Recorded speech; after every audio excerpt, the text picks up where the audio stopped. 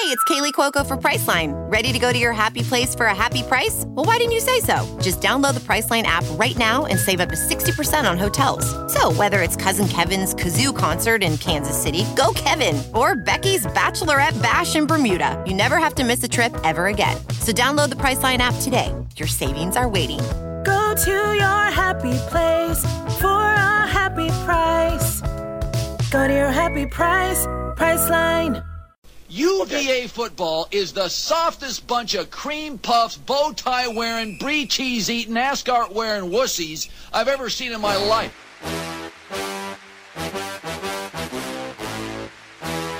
I want to punch people from UVA right in the neck. They wear suits to games. That's absurd.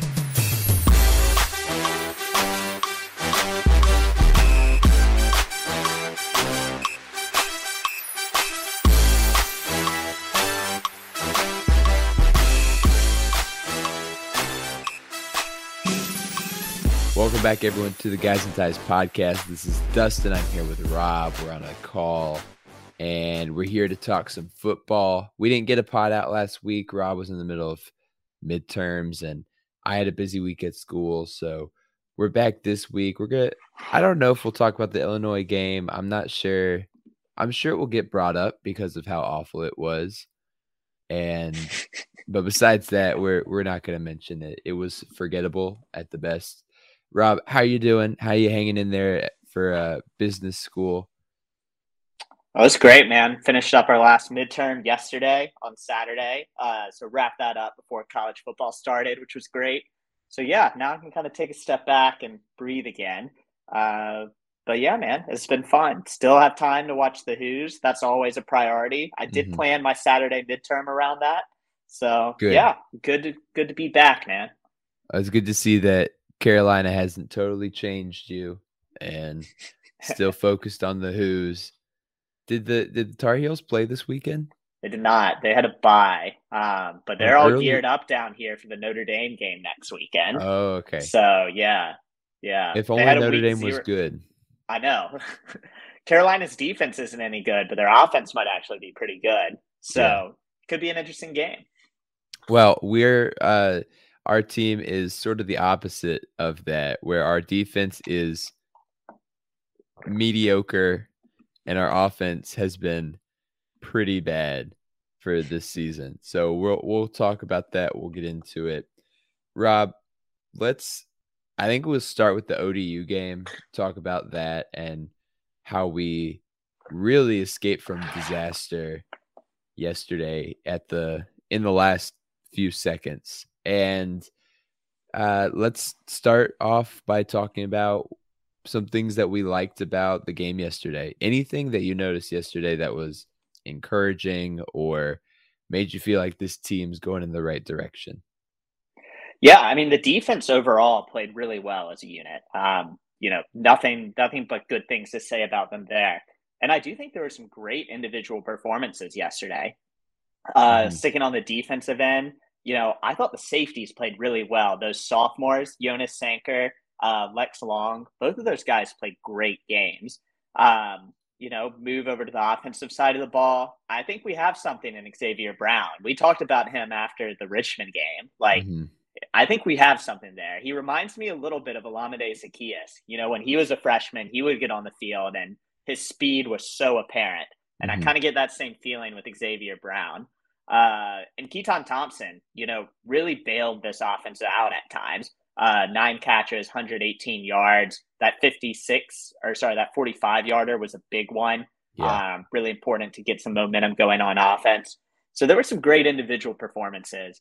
And, even for an offense that struggled a little bit, they did move the ball. It was just the turnovers were killer. I think Tony Elliott said they left something like 20 points on the table. And, it's hard to argue with that. So It wasn't a pretty game on Saturday, but there were some positives for sure. Anything you took away from that game? I love what you said about Xavier Brown. I thought he looks great. I threw out this name to some of my friends I had over. They didn't know who he was because they're not true fans like you and I. I said Wally Lundy little bit of power in there too. He broke away from some tackles, but also has that breakaway speed. I don't know. I was like 6 when Lundy played, but that from what I remember, Xavier Brown runs similarly to him. So the old hats are going to call me out for that, but I don't. I think that, because he's got that speed, as you said, but there was one run against ODU where he, like 3 guys had their arms on him, and he knocked one down and ran through some arm tackles too. So he's got some power to him, but he's also, as you said, pretty fast. And I like what they were doing with they gave him a couple tosses. There were some jet sweeps thrown in this week, which I really enjoyed seeing, because we do have some speed on that offensive side of the ball.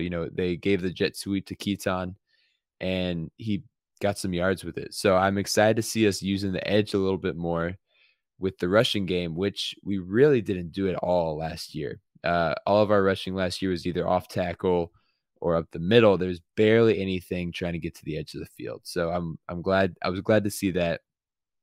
And as you said, the 500 yards of offense was really good, especially after an abysmal week against Illinois, where we only had 222 yards as a team against Illinois. So I think, doubling that, more than doubling that against, albeit a much worse team in ODU, but still, I think it's enough that it's a good step in the right direction, I think, for a team that I think is still trying to find out who they are and find their footing. Yeah, totally agree. I mean, 513 yards of total offense for UVA against Old Dominion. 229 of those came on the ground. So they, we know they want to run the football, and they've talked about that. And I think they're having success against, no disrespect to Richmond or Old Dominion, but against the teams that they're supposed to be, teams that are not Power 5 teams. Now, Virginia's going to get a stiffer test with that, like they did against Illinois on Friday against Syracuse. But I think there's some positives there for sure. And I think Xavier Brown is a revelation. Paris Jones did some great things. He's a smaller back.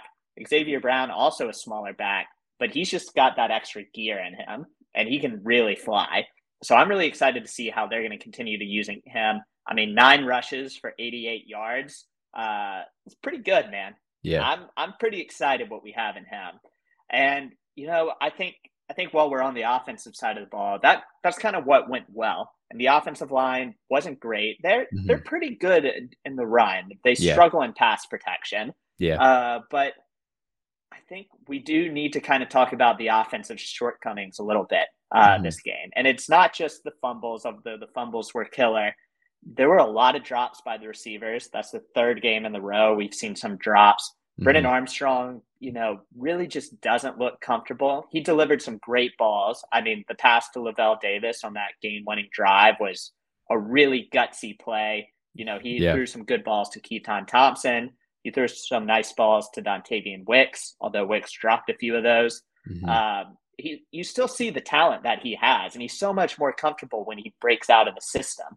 But there were some concerns there. I'm still not convinced this passing game is totally clicking. Do you agree? How do you feel about that? The passing game is whack, and I don't know what's up with it, whether it's the play calling that is, if it's something with the players not letting their stuff. I was talking to my dad today, and I was really kind of down on the team, and he kind of talked me back over the ledge. He mentioned the 500 yards, how they're doing good. He also said that he was listening to, and he forgets, and I don't know, but whether it was after the Illinois game or if it was after ODU, and who said it. He didn't know if Elliott or Kitching said it. But he said one of the coaches was talking about how the receivers last year did a lot of option routes. They had a lot of choice in their game where they went and how they got there. And Brennan was more comfortable with that. And Brennan knew that, and he trusted his receivers. This year, the coaches have taken that piece of trust away. And I don't know if it's because they haven't allowed them. They haven't called plays with the option routes, or if they haven't just, or if or if our offense just doesn't really have option routes. And the receivers are apparently supposed to go in certain places with their routes. Now, if the receivers aren't running the right routes, if they're not where they're supposed to be, or if Brennan isn't going through his progression in the correct order, then that might be a reason why the passing game is all out of whack. As not because the receivers and him don't trust each other. I think that's not true, because they had a great year last year. They definitely know each other really well and kind of what they're thinking, but it's a totally new offense. And so they really have to relearn where they're supposed to be and how they're supposed to get the ball there at the same time.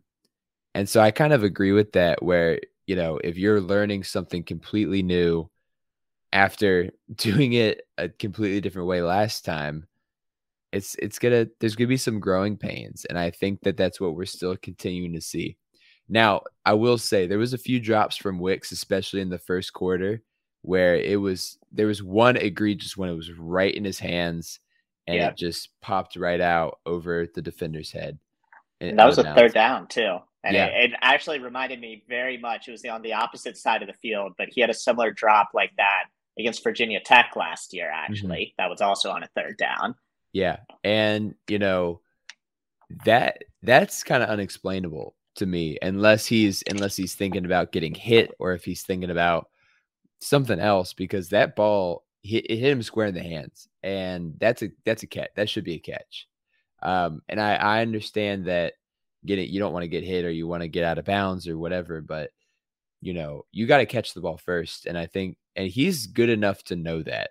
And, he's, what was he? I saw something. He was like the number 6 wide receiver on some draft boards for this upcoming draft, maybe more. So he's projected as a first 3 rounds kind of guy, but if he's not catching the ball, he's not going to be up there for very long. So, same thing with Brennan, not as much, because Brennan still can show what he's got. But if Wicks is dropping all these balls, like, I don't know what's up with him. Yeah, and I think it's a confidence thing, man. And I think, Lavelle Davis has dropped some balls. Grant Nish has. Mm-hmm. Keaton Thompson has dropped a few, although he hasn't had as many issues there. Yeah. But I think it's totally a confidence issue, man. I mean, going back the past few years, our receivers have not had problems with drops. No. Wicks would bobble a few balls here and there last year, but even then, he was making so many plays that you almost forget about those balls. Mm-hmm. And that's one thing Marcus Hagans has been great at, is really emphasizing catching the ball, really emphasizing fundamentals, catching with your hands. And it's just perplexing to see this out of these same players that were so good the past year, in Lavelle Davis's case 2 years ago. So I think it's a confidence issue, and you really see that with Brennan Armstrong too. I think mm-hmm. he is struggling in this offense. Listen, it's very different from what Robert and I ran, and we know he was comfortable with Robert and I's offense. I think he's still getting comfortable with this offense. And it doesn't help either, like we said earlier, that while the offensive line, I think they're progressing on the ground game. I think they're doing some good things. But in the passing game, they really struggle. Now, Jonathan Leach, he made his first start of the season. Hopefully he'll get back on track. Logan Taylor at the other tackle spot, he was still beat a few times. John Paul Flores was beat several times. Ty Furnish was actually subbed out at center for Jetsis Johnson for several series. So this is an offensive line that's still gelling. But when you don't have that confidence to step up into your throws, when you're mm-hmm. constantly scared about when you're going to get hit and which side you're going to get hit from, it's hard on a quarterback to deliver good balls. And when those balls aren't getting there and receivers are running routes and not seeing the ball thrown their way, it can be difficult on confidence throughout the offense. So mm-hmm. I really do think, they need to find their groove a little bit more. Again, I was happy with, for the most part, how they moved the ball in the ground game against Old Dominion. But there's going to be a lot of work to do. And A, sustaining that against a Power 5 opponent. And B, the passing game has got to come along. There's just too much talent for it to be at the spot it's at right now. Yeah. Yeah. And something that I noticed about Brennan mostly in the ODU game is if you look back at the first couple of drives, there's some passes where he looks at Dontavian and doesn't look anywhere else. And that resulted in a few drops, or there's a few balls that actually Brennan didn't throw very well, but he's telegraphing some of his passes. And I don't know if that's because he's comfortable with one route on that play, or if he's more comfortable. I mean, I'm sure he and Dontavian have got that bond pretty settled. So I think that he's more comfortable throwing to Dontavian in any situation because he knows that his receiver can go up and get it. But I think that if he's doing that, that shows that a discomfort, as you're saying. Now, whether that's with the offense or if he feels like he doesn't have enough time and he just has got to get it out of there, I think it's probably a little bit of both, where he doesn't quite know the offense as well as he might like, and probably he got hit a lot of times during Illinois. Mm-hmm. He took some hits, and even during Richmond too, he took some sacks. So I think he's just trying to get it out. I think it's a comfort thing, as you said. Yeah, I agree. And, I think it can come along. I think it will get better, but some of it's play calling too. I was very perplexed against Old Dominion. The first two plays were deep balls down the right sideline to Dontavian Wicks. And he wasn't really open on either throw. No. So you're right. I definitely think he's forcing things. And then, the receivers are struggling too. There was one third down where it was like a rub route. They were trying to get Keaton Thompson. He was in the slot and trying to rub him against the outside receiver and get him open. And the receivers ran into each other. And it's like, it's a confidence thing. It's, some miscommunications. I do question the play calling a little bit at times. I think play calling was improved from Illinois, but you would expect it to improve against a non-Power 5 team.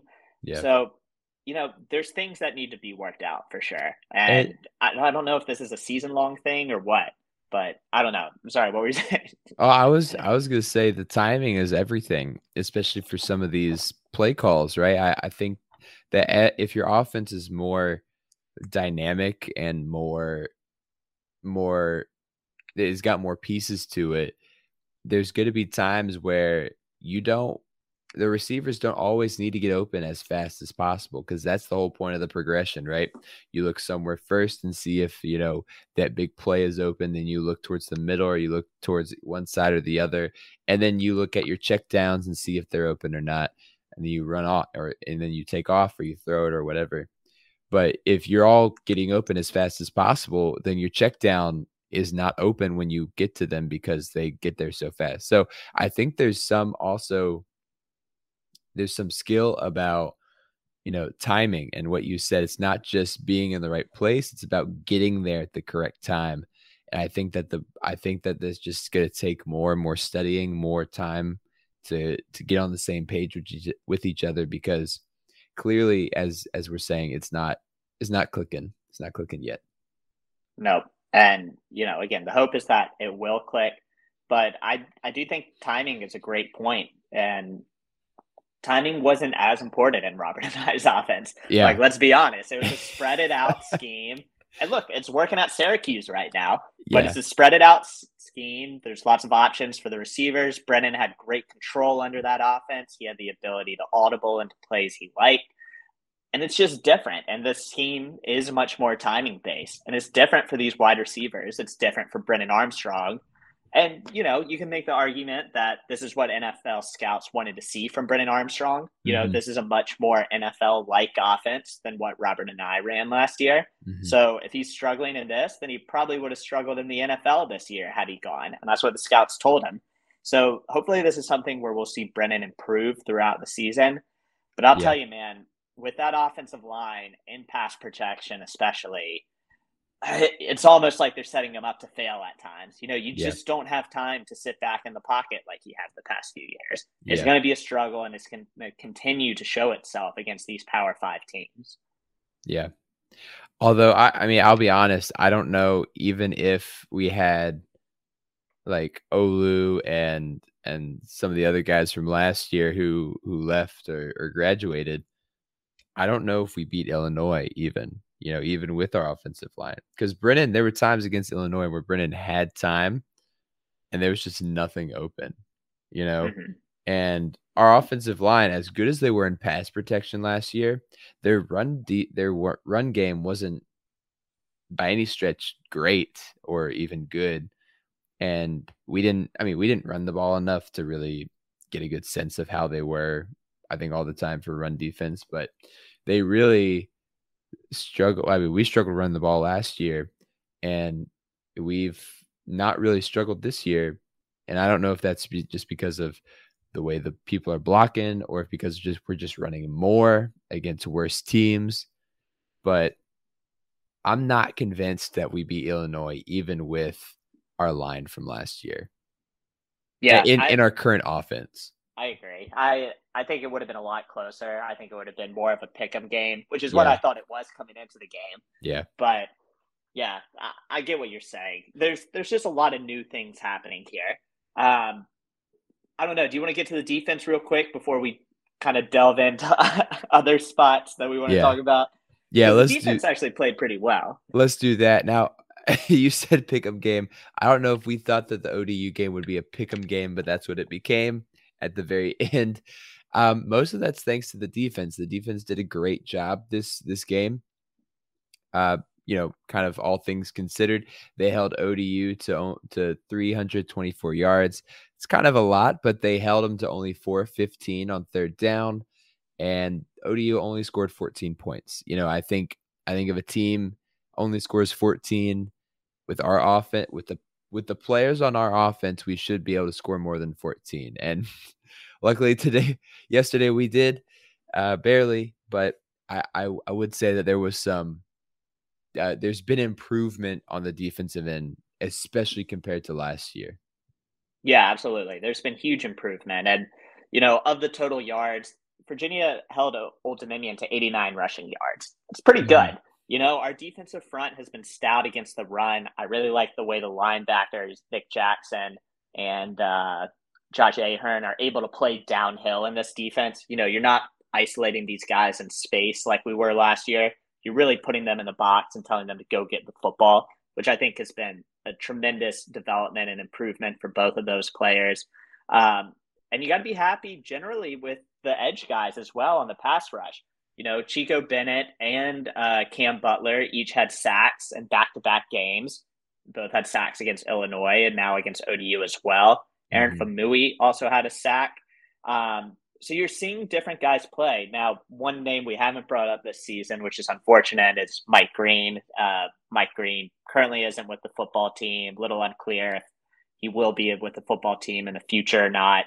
Not totally sure, but in his absence, Chico Bennett has stepped up at that banded spot. We really didn't see Jack Camper yesterday, but Deshaun Perry moved actually from inside linebacker back to the bandit position. And Deshaun Perry played well. He had 4 tackles, including a tackle for loss. So I think the front in this defense, the front 6 have played well.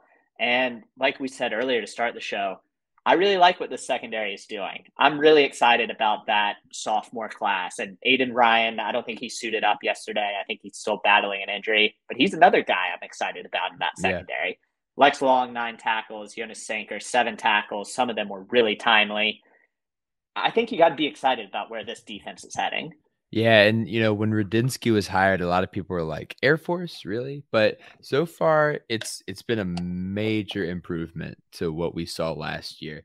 And even last year, I don't know if our players were much better last year, but I don't think we have better players this year by any means of anything. I think that the defense is better. I think it's more well schemed, and I think that the coaching has been really good on that side of the ball. So, a huge improvement from last year, which was really the reason why we lost as many games as we did. Is nothing to do with the offense. Offense was so good last year, but the defense was atrocious last year, and much better, and puts us in a much better position. With Illinois, 24 points. That's not terrible, right? And Illinois only scored.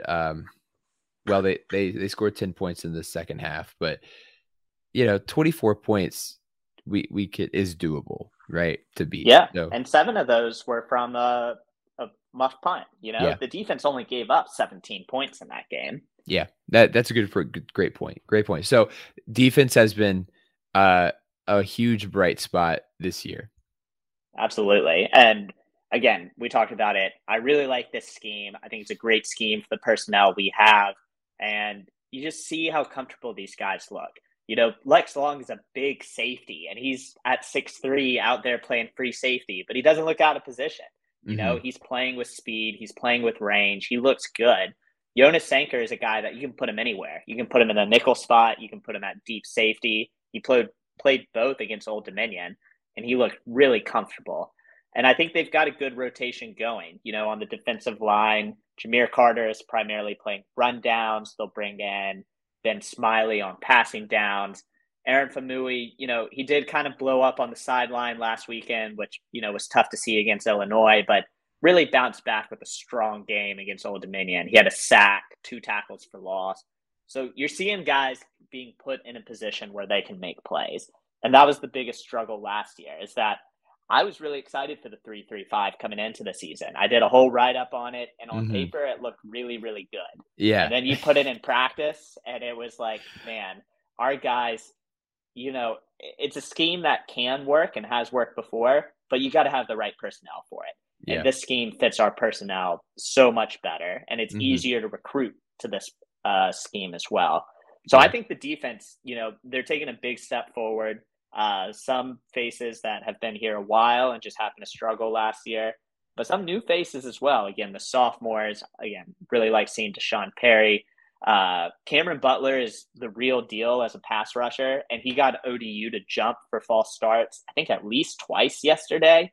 So you're seeing guys being put in a position and make plays. And ultimately, that's what coaching is about, right? So I'm really pleased with how the defense is looking. Yeah. And, you know, this is a credit to ODU as well, because ODU has the one thing about ODU that's really good is their passing game. They've got they have a great receiver in Jennings the third.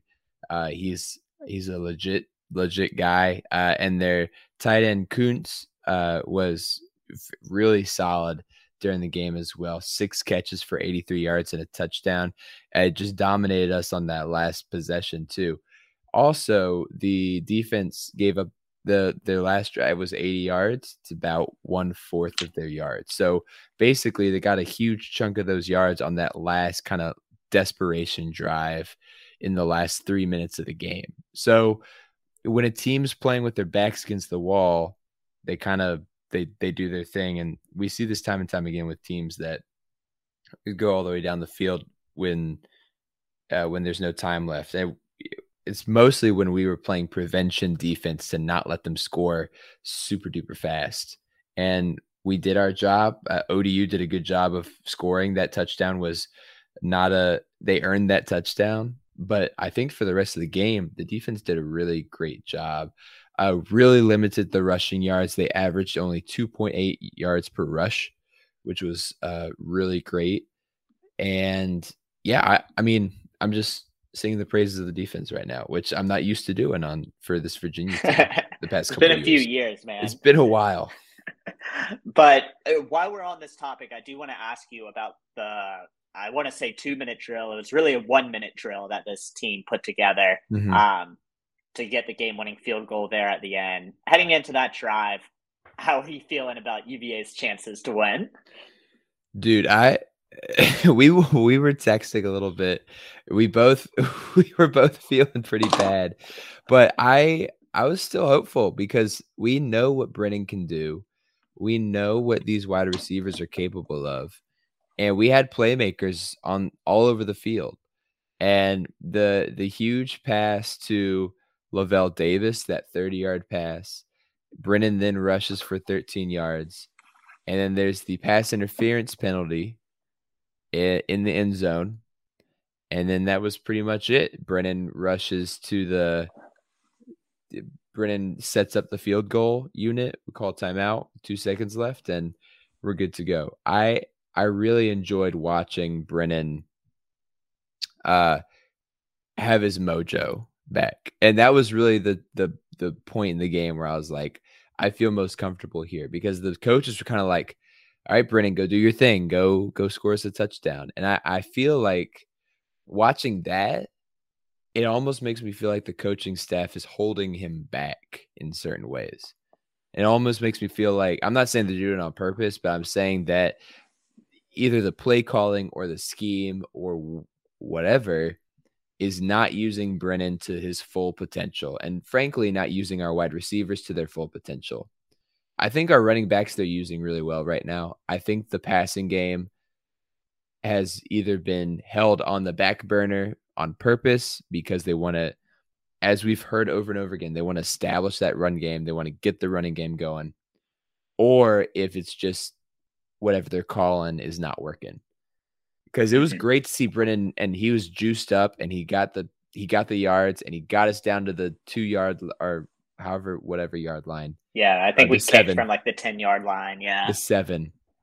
So that was great to see, and that's the Brennan we know from last year. That was what he could do last year, was get us down, win us the game with a last minute drive, and it was really great to see that again. No, you said exactly what I was going to say, and that it did look like the Brennan Armstrong from last year. He had a few throws throughout the course of the game where it's like, all right, that's a great ball. Like the pass over the middle to Dontavian Wicks near the goal line. I think it was shortly before the Mike Collins fumble. But that was like a pass that he threw last year. What you saw in the 2-minute drives, the guys felt confident. You know, they knew they were going to throw the ball downfield. You know, they knew they had a good quarterback and good receivers and that guys could make plays. So, I mean, I'll be honest, the offense really struggled to throw the ball all day. I wasn't sure what was going to happen when UVA got the ball back. Especially, you know, it was great redemption for Brendan Farrell. I'm sure that guy felt awful after missing the kick that could have put the game away, making it a 2-score game. But hey, he got his redemption. I was really happy with how that 2-minute drive went, really 1-minute drive. So it was a good, hopefully confidence booster for this offense heading into, frankly, a game against Syracuse where they'll probably need to score a lot of points. Yeah, and I hope that that drive showed the coaches like what they can do. Like if you give the wide receivers space and you put your trust in Brennan, then they can score. They can score quick. They can score slow. We saw several drives that lasted many minutes. You know, let me look at the longest drive we had during that day. I mean, to be fair, there weren't a lot of them because we would either fumble it or just not do a lot. But the longest drive of the day was actually the made field goal in the second half. It was 5 minutes long, 11 plays. And then the one where we missed the field goal was 9 plays for 4 minutes. So that takes up a huge chunk of time, where this coaching staff is doing a much better job of balancing, and we've heard this word balance so much this season, but balancing the running game, getting that time off the clock. If we had made that field goal, ODU would be down, I think 9. They'd be down 9 points with 3 minutes left, which is pretty hard to overcome. And at that point, they get super, super desperate. But because of the missed field goal, you know, things go kind of haywire. I just think that I'm hopeful that the coaching staff opens it up on Friday and just lets Brennan do his thing. That's kind of my dream, is if he can do that again, because he looked like the Brennan we know and love in that last 1 minute. He really did. And to your point, it can be kind of a double-edged sword. I'm all about complementary football. I think you need that. And I think the best way to have it is that all 3 of your units play well. And I think special teams is a big part of that, is putting the offense and defense in a position where they can make plays. Now, what we also saw is when you hold on to the ball for longer drives, more things can happen. Of course, you can throw an interception in a 1-minute drive that's only a few passes long. But, you know, when you have, you know, 9, 10, 11 plays in a drive, more things can happen, good and bad. You know, you certainly control the clock more, which helps your defense. But, you know, there's also the risk of fumbles. Virginia did fumble the ball on 3 consecutive possessions, twice before the end of the first half, and then the first possession after halftime. Mm-hmm. So, there's got to be good fundamentals. And Mike Hollins, I think, he's done some really good things in pass production. He seems to be their go-to guy on 3rd and longs. But yeah, I think you've seen the good and the bad with him struggling to hold on to the football. I think what we're going to see potentially is whether Xavier Brown can really take over some of those roles, because he's a really exciting player. So you're seeing things that you didn't see last year. Part of it was because we didn't have the opportunity to see what would happen, if you're running the ball and you're doing longer drives. But there's pluses and minuses to every type of offense. To your point, hopefully we can say that, this approach on the ground, focusing more on ball control this year, maybe that's helping the defense. Maybe the defense would be struggling a little bit like they did last year if, they were in the offensive scheme we had last year. Tough to say. And again, I struggle with that because offense was not the problem last year. It's an interesting, it's always a balancing act. But to your point, I think the ability to run the football is always a good thing. And I think it will help as the season wears on, assuming they're still able to do it. They really weren't able to do it against Illinois. No,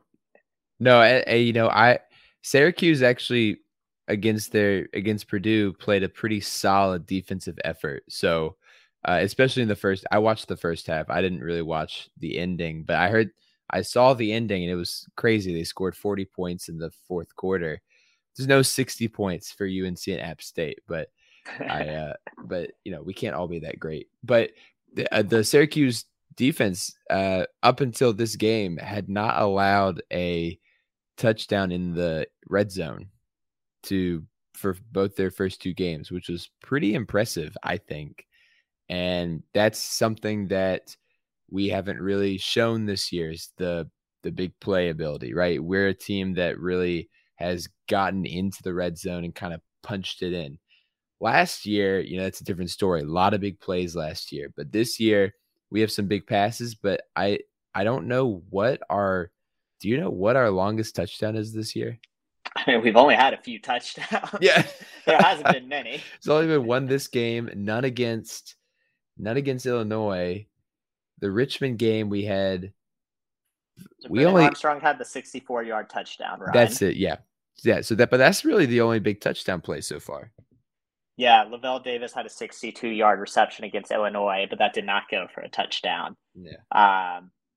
They're struggling to create big plays. And I'm a big believer, and maybe this is a good transition into kind of, our take on the offense so far, the coaching staff so far. Again, 3 games in, small sample size. But as much as I love running the football, I'm a big believer in that big plays win games, explosive plays win games. And look, you can go back to the Mike London years too. Virginia at times could run the football. Kevin Parks was a really good running back. Perry Jones was a good running back. There was, Smoke for a little bit there was a good running back, especially in his junior and senior year. But under that offense, you didn't get big plays. Whether it was Bill Lazor, Steve Fairchild, they really lacked big plays. Now this offense it's a spread scheme. There's more power to it, but it's still a spread scheme. So it's different than what we ran in the London years. But I am a little concerned about the lack of big plays so far. Hopefully they'll come. They've got the talent there to make it happen. But I am a big believer that explosive plays are more important than the ground game, quite frankly. So whether that puts me on the side of the air raid or not, I believe in explosive passing attacks. And I think at a place like Virginia, you need to find ways and advantages to help you win. And I would say one little concern I do have with this offense right now is that it seems very regimented, that they're going to run these plays and the players need to be in this position. If they are, then it'll work. But if they're not, then it might not work. I do think at a place like Virginia where, you're not recruiting at a top 20 level and, you are not going to have the athletes for the most part that a lot of these top teams have. Heck, even top teams in the ACC. So I do think they need to open it up a little bit more and really, give these guys a chance to make explosive plays happen, however it may be, because that is an area where I feel like Virginia needs to improve on. Yeah, I agree. And one thing that was emphasized with Rudinski is limiting those big plays on the defensive side. And so Yep. far, we've done a pretty good job about doing that. I think there's been a couple big chunk plays, but really nothing that's resulted in a huge touchdown so far. Unlike last year where, just look at the Carolina game where every possession seems like a 30 or 40-yard touchdown pass or run or whatever. So I think that so far we've done a good job limiting those plays. Now we need to get back to getting those chunk plays and those big exciting plays back. I think I agree. Now this all comes back to coaching and coaching decisions. And Rob and I had some thoughts not about the coaching staff. I think we both agree that we like Tony Elliott so far. But I think that we have some thoughts about the coaching and the coaching staff that we want to talk about. And this is not anti-Tony Elliott. It's not anti the staff that Tony Elliott has, although, we'll see how that goes, especially I think Rudinski has gotten everyone over. I think Kitchings needs more time to win the people over.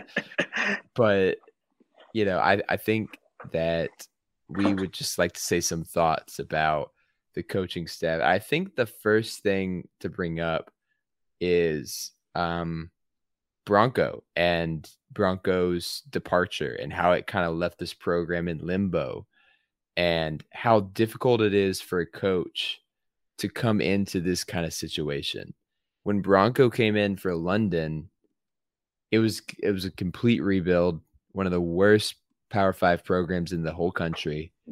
And Bronco really did a great job of turning the program around. Although the first year was miserable, but after that, program was really solid for the next couple of years, even good, really good that one year in the Orange Bowl. VR training platforms, like the one developed by Fundamental VR and Orbis International, are helping surgeons train over and over before operating on real patients. As you practice each skill, the muscle memory starts to develop. Learn more at meta.com/metaverseimpact. As you write your life story, you're far from finished. Are you looking to close the book on your job? Maybe turn a page in your career? Be continued at the Georgetown University School of Continuing Studies. Our professional master's degrees and certificates are designed to meet you where you are and take you where you want to go. At Georgetown SCS, the learning never stops, and neither do you. Write your next chapter. Be continued at scs.georgetown.edu/podcast. So, Rob, what are your thoughts on? I think we need to start with Bronco because I think that's where this all stems from, is the situation that Tony Elliott finds himself in, where he has someone else's players that are really good and were really good in one system, and he's got to switch them over. It's not like Bronco, where Bronco had the leftovers of recruiting and had to make do with that. So what are your thoughts on kind of Bronco and Bronco leaving after a couple of games into the season? It put Tony Elliott in a hard spot for sure. And it's, I don't think it's too dissimilar to the situation that, really, if we look down at Blacksburg, that Justin Fuente found himself in when he took over after Frank Beamer. Some people had split opinions on Bronco. Some people had different opinions on Robert and I. And, I think, it's easy for me to say. I think you and me were fair in both our praise and criticisms of each throughout their tenure. We are really fair. We are really fair. But I think it was a good coaching staff. I think Bronco is a good head coach. And Robert and I, he could get too cute at times. Like, we've called him out on some very dumb plays he's called before. And we all know what those were. Screen, Yeah. But he was a good coordinator. I don't think there's any doubt about that. Mm-hmm. So it's a hard situation for Tony Elliott to walk into because it's not like Bronco. Bronco had a grace period of really several years. People were so ready to move on from Mike London. And it's also not like Bronco was a solid coach, but it's not like he left for another job either. He left because he was just kind of burned out, I think. Mm-hmm. And now he's saying he wants to get back into coaching. And, I understand burnout. I understand all of that. I don't hold Bronco's decision against him. I just fundamentally don't. So, but regardless of that, you bring in Tony Elliott, who comes in with some credibility, and I think he was absolutely the right hire. There was some controversy about whether they wanted to get Poindexter, how that was going to go. And I think some of the fan base, and frankly, some of the donors really do wish they got Poindexter. Mm-hmm. I think we made the right hire in Tony Elliott. But fair or not, Tony Elliott just isn't going to get the honeymoon period that a lot of coaches do get when they walk into jobs. So when you come in and you see an offense that, frankly has struggled so far this year, especially against Illinois, that was one of the worst offensive performances, honestly, I've seen as a UVA fan. Yeah. So when you have an offensive performance like that, and the talent that you have on that roster, yeah, people are going to get a little uneasy. And it might not be fair to Tony Elliott just because, he probably doesn't need to do a complete rebuild. And how he's approaching this, it'll become clear later, but there's a lot of similarities between how Bronco and Tony Elliott are approaching the program. But so far, I don't think we've looked as good as anyone thought we would offensively this season. So It puts him in a tough spot. But, at the end of the day, when you have the offense that we had last year and you return so much of that talent, don't get me wrong, the offensive line was a big piece of that, and they're missing that this year. But when you see the way our, all-world quarterback look so uncomfortable, how our great receivers are dropping balls, struggling to get separation, he just doesn't have that honeymoon period. Again, fair or not, but it makes this season interesting. And I think a lot of people have found themselves looking back and, hey, Robert and I maybe wasn't so bad after all. Or, some people are taking the opposite approach that, oh, thank God we're done with Anai. I know a lot of people do hold Bronco leaving against him. So there's just so many different opinions floating around. And it's tough, man. It's a tough situation for Tony Elliott to walk into because he has to get the buy-in from these players to buy into his scheme, his program. But frankly, the fan base is a little split as well between people who really like Tony Elliott, people who wanted Poindexter, people who wish Bronco was still here. There's a lot of politics inside and outside the program right now, and it puts Tony Elliott in a tough spot. Yeah, I love what you said. I think there's a lot to piece out there. I think that I agree. First of all, Bronco leaving, it just sucked. Like it sucks. That situation is really not common in football. I think I think your comparison to Beamer was really interesting because I've never thought about that before. How Fuente came into a program that had experienced success for 25 years, right? And then really didn't get it right away and was kind of booted out of Blacksburg because of it.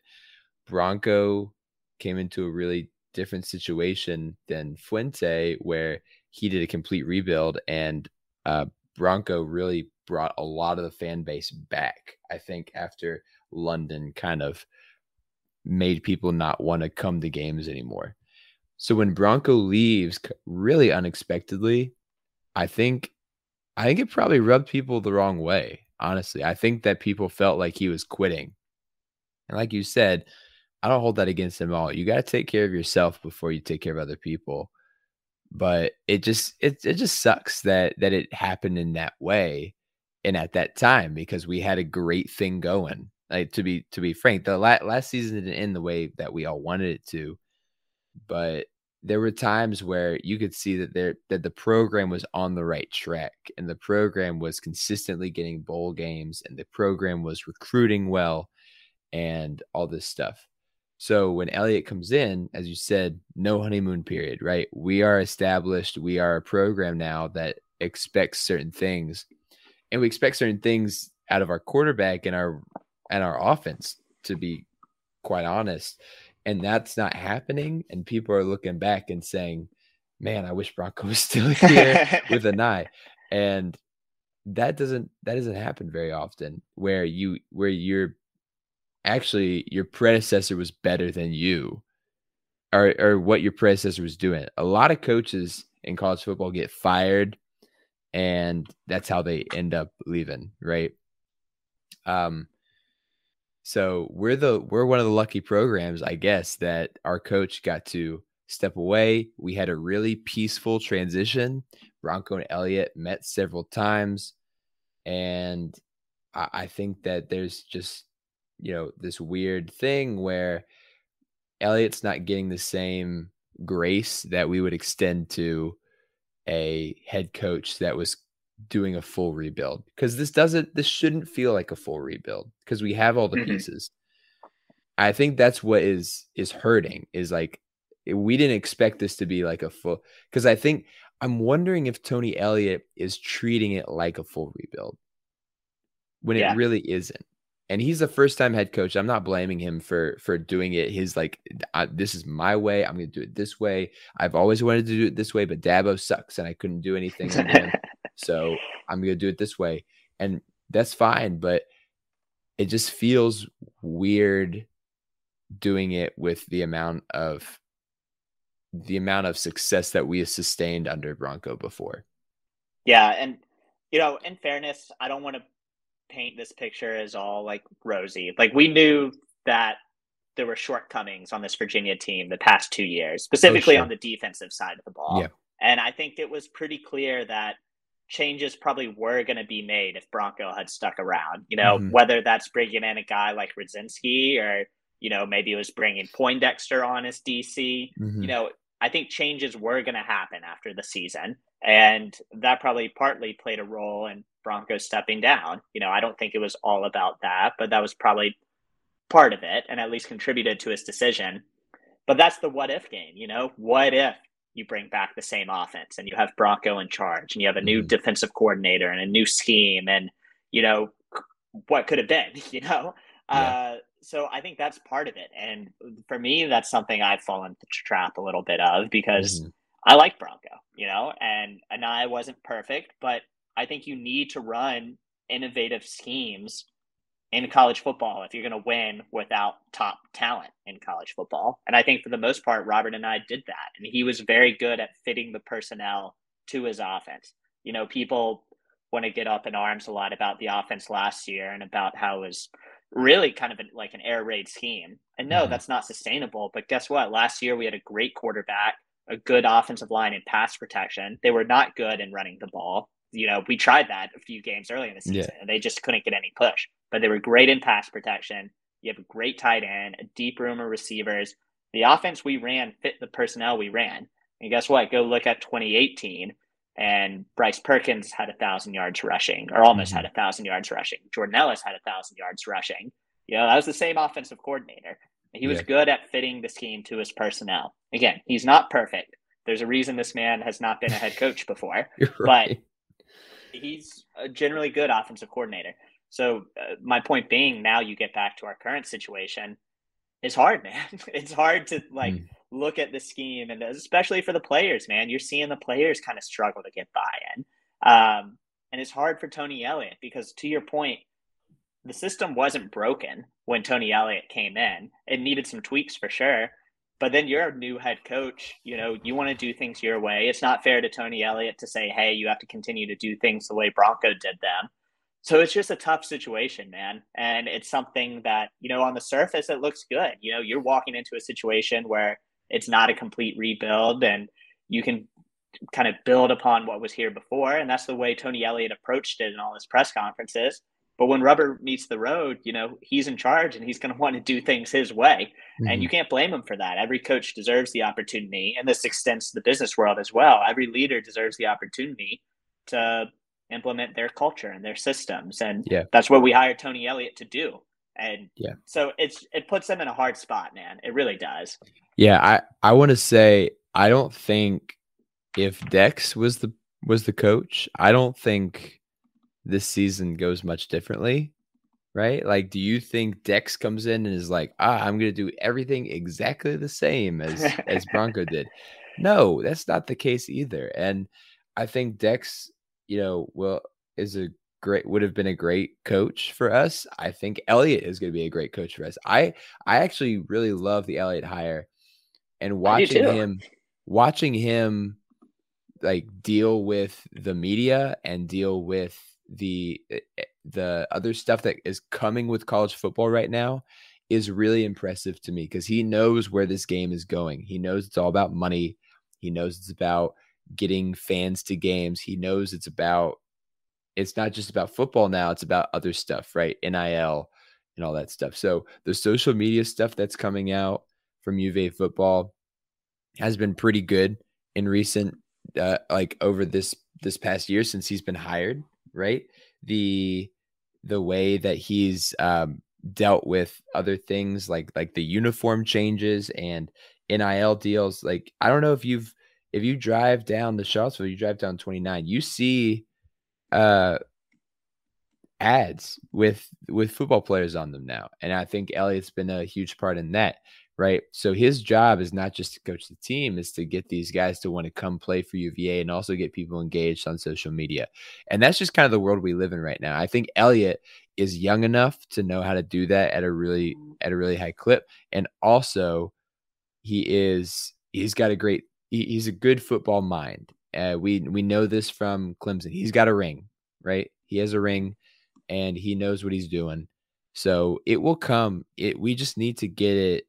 We just need to, make sure that we're doing the correct thing and in his way. And his way so far, there's been some pains with that. I don't think it's different with Dex. I think with Dex, there's pains too, right? I mean, does Dex keep an eye? I don't think so. And I don't think, especially after the Tech game, I don't think an eye wants to stay in Charlottesville either, right? So it's tough, yeah. Yeah, so Dex is going to do things his own way too. I think people who want Dex instead of Elliott, you're looking at the grass is always greener, right? Because right now we're struggling, right? Dex would struggle too in this scenario. It's that I think it's ridiculous to want someone else right now. Yeah, and in fairness, I haven't heard anyone really clamoring for Dex. But yeah, I mean, the reality is that when they went about the coaching search, is they went to Dex first, they being the administration and Carla Williams. And for whatever reason, I don't think we know the full backstory yet. It didn't work out. I love the Tony Elliott hire. When the initial list of candidates came out, Tony Elliott was my guy. And, whether it works out for the best or not, like, Tony Elliott was the guy I wanted. And so, listen, I think the takeaway here is that he's in a tough position. He really is. And, there's a lot of comparisons being made and, players reaching back to the way things were done in the previous regime and the success offensively, at least, they had in the previous regime.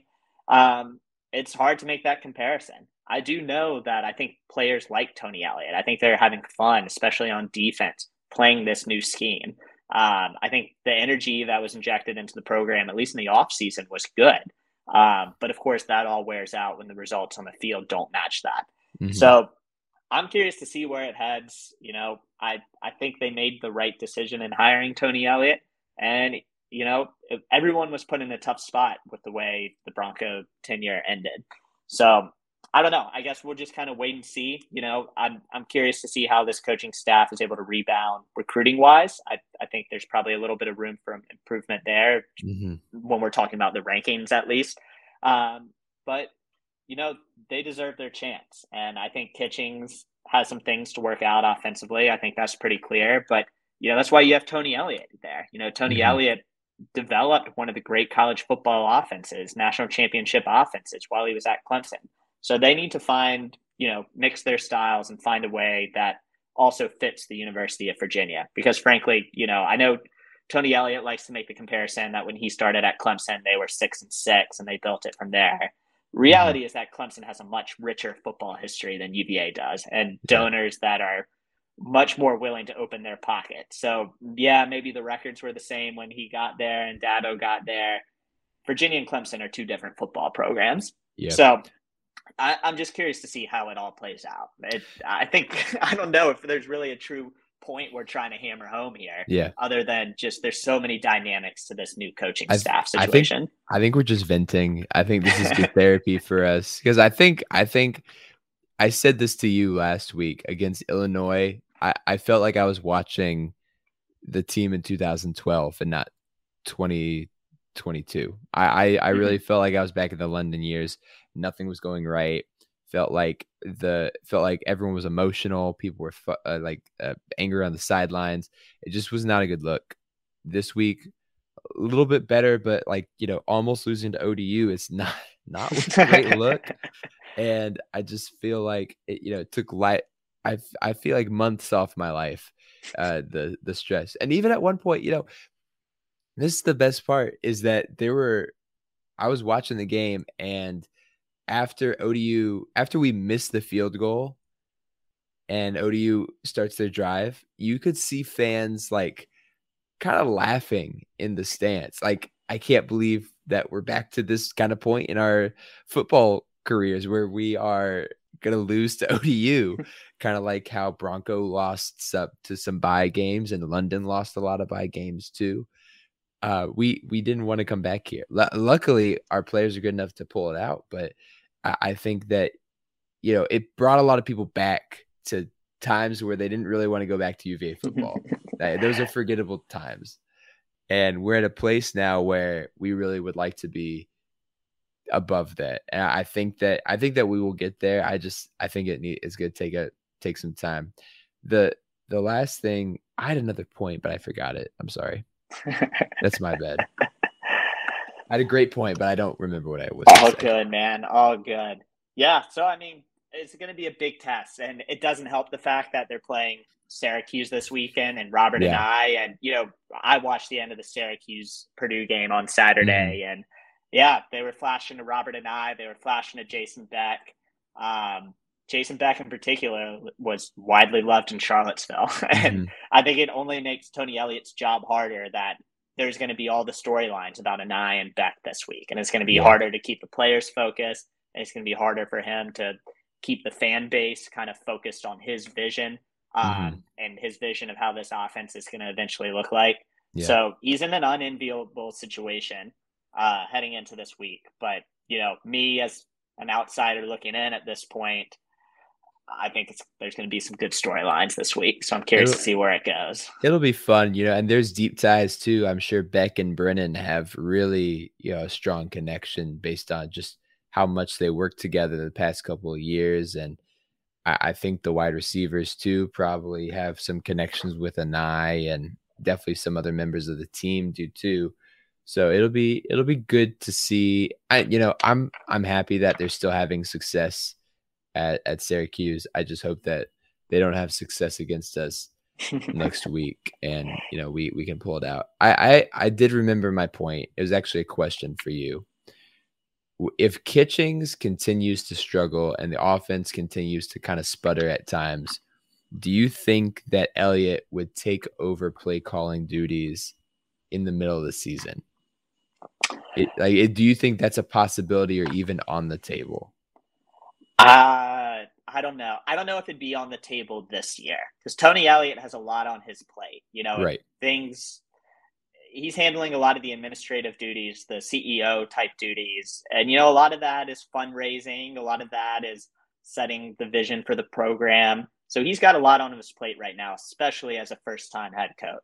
I think there was an intentional decision for Des Kitchings to call the plays. And I think things would have to really go bad if Tony Elliott was going to take over. Now, I do know Tony Elliott and Des Kitchings are really good friends off the field. And this is something that them joining forces together like they did at UVA was something they had talked about for some time. So I think it would be difficult for Tony Elliott to make that decision from a friendship perspective. And then also just he has so many other things on his plate now as well. Now, let's say we get into next season and the offense is still really struggling.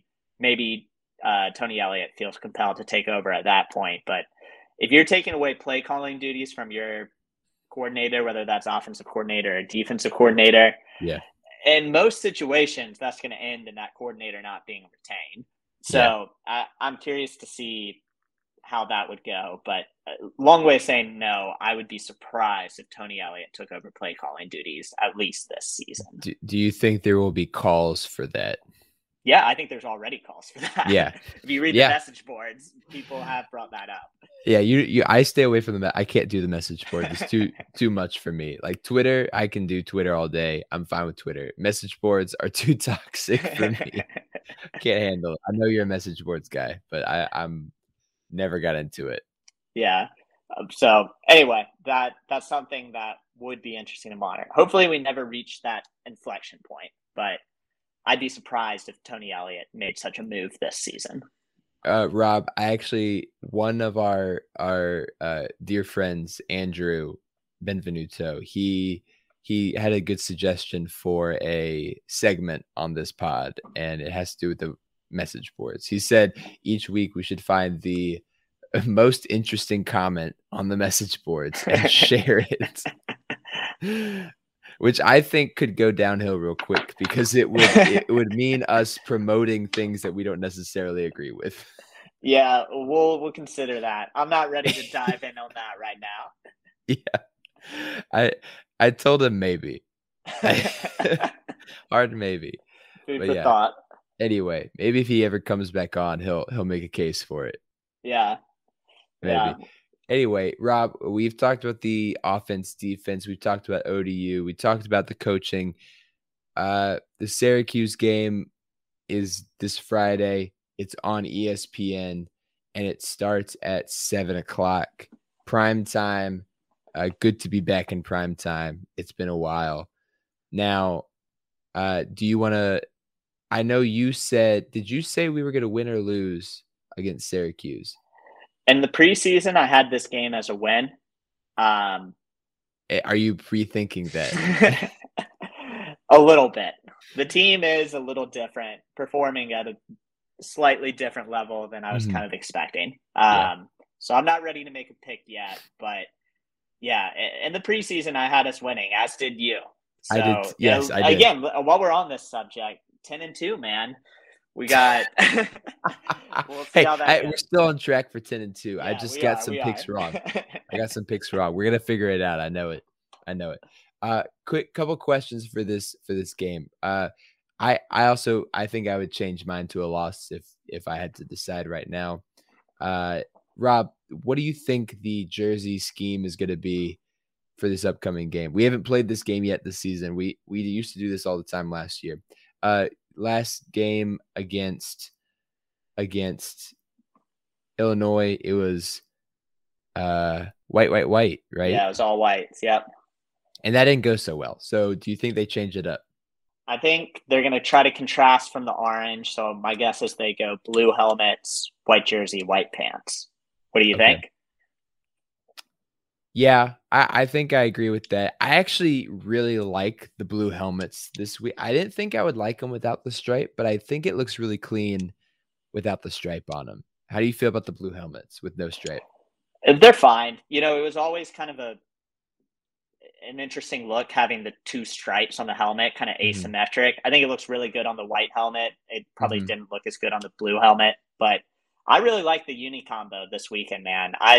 As far as the orange jerseys, I like when we go white, orange, white helmet, orange jersey, white pants. But otherwise, I'm a blue guy, man. So I like seeing them break out the blues. And I'm an orange guy. I like the orange. I liked I love the white, orange for Richmond. I thought it looked clean. I really liked it.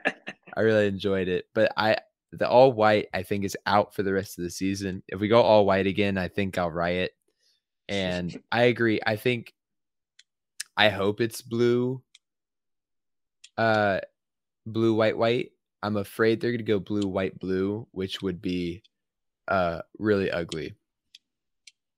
I hate when they go blue helmet, white shirt, blue pants. I think it's gross. I like that combo personally. I think it's nasty. I think it's not a good way nasty. I think it's bad nasty. To each their own, man. Yeah. I'm pretty sure. So we haven't played in the Dome since 2005. Marcus Hagans was our quarterback. Okay. And I'm pretty sure we wore blue, white, blue in that game.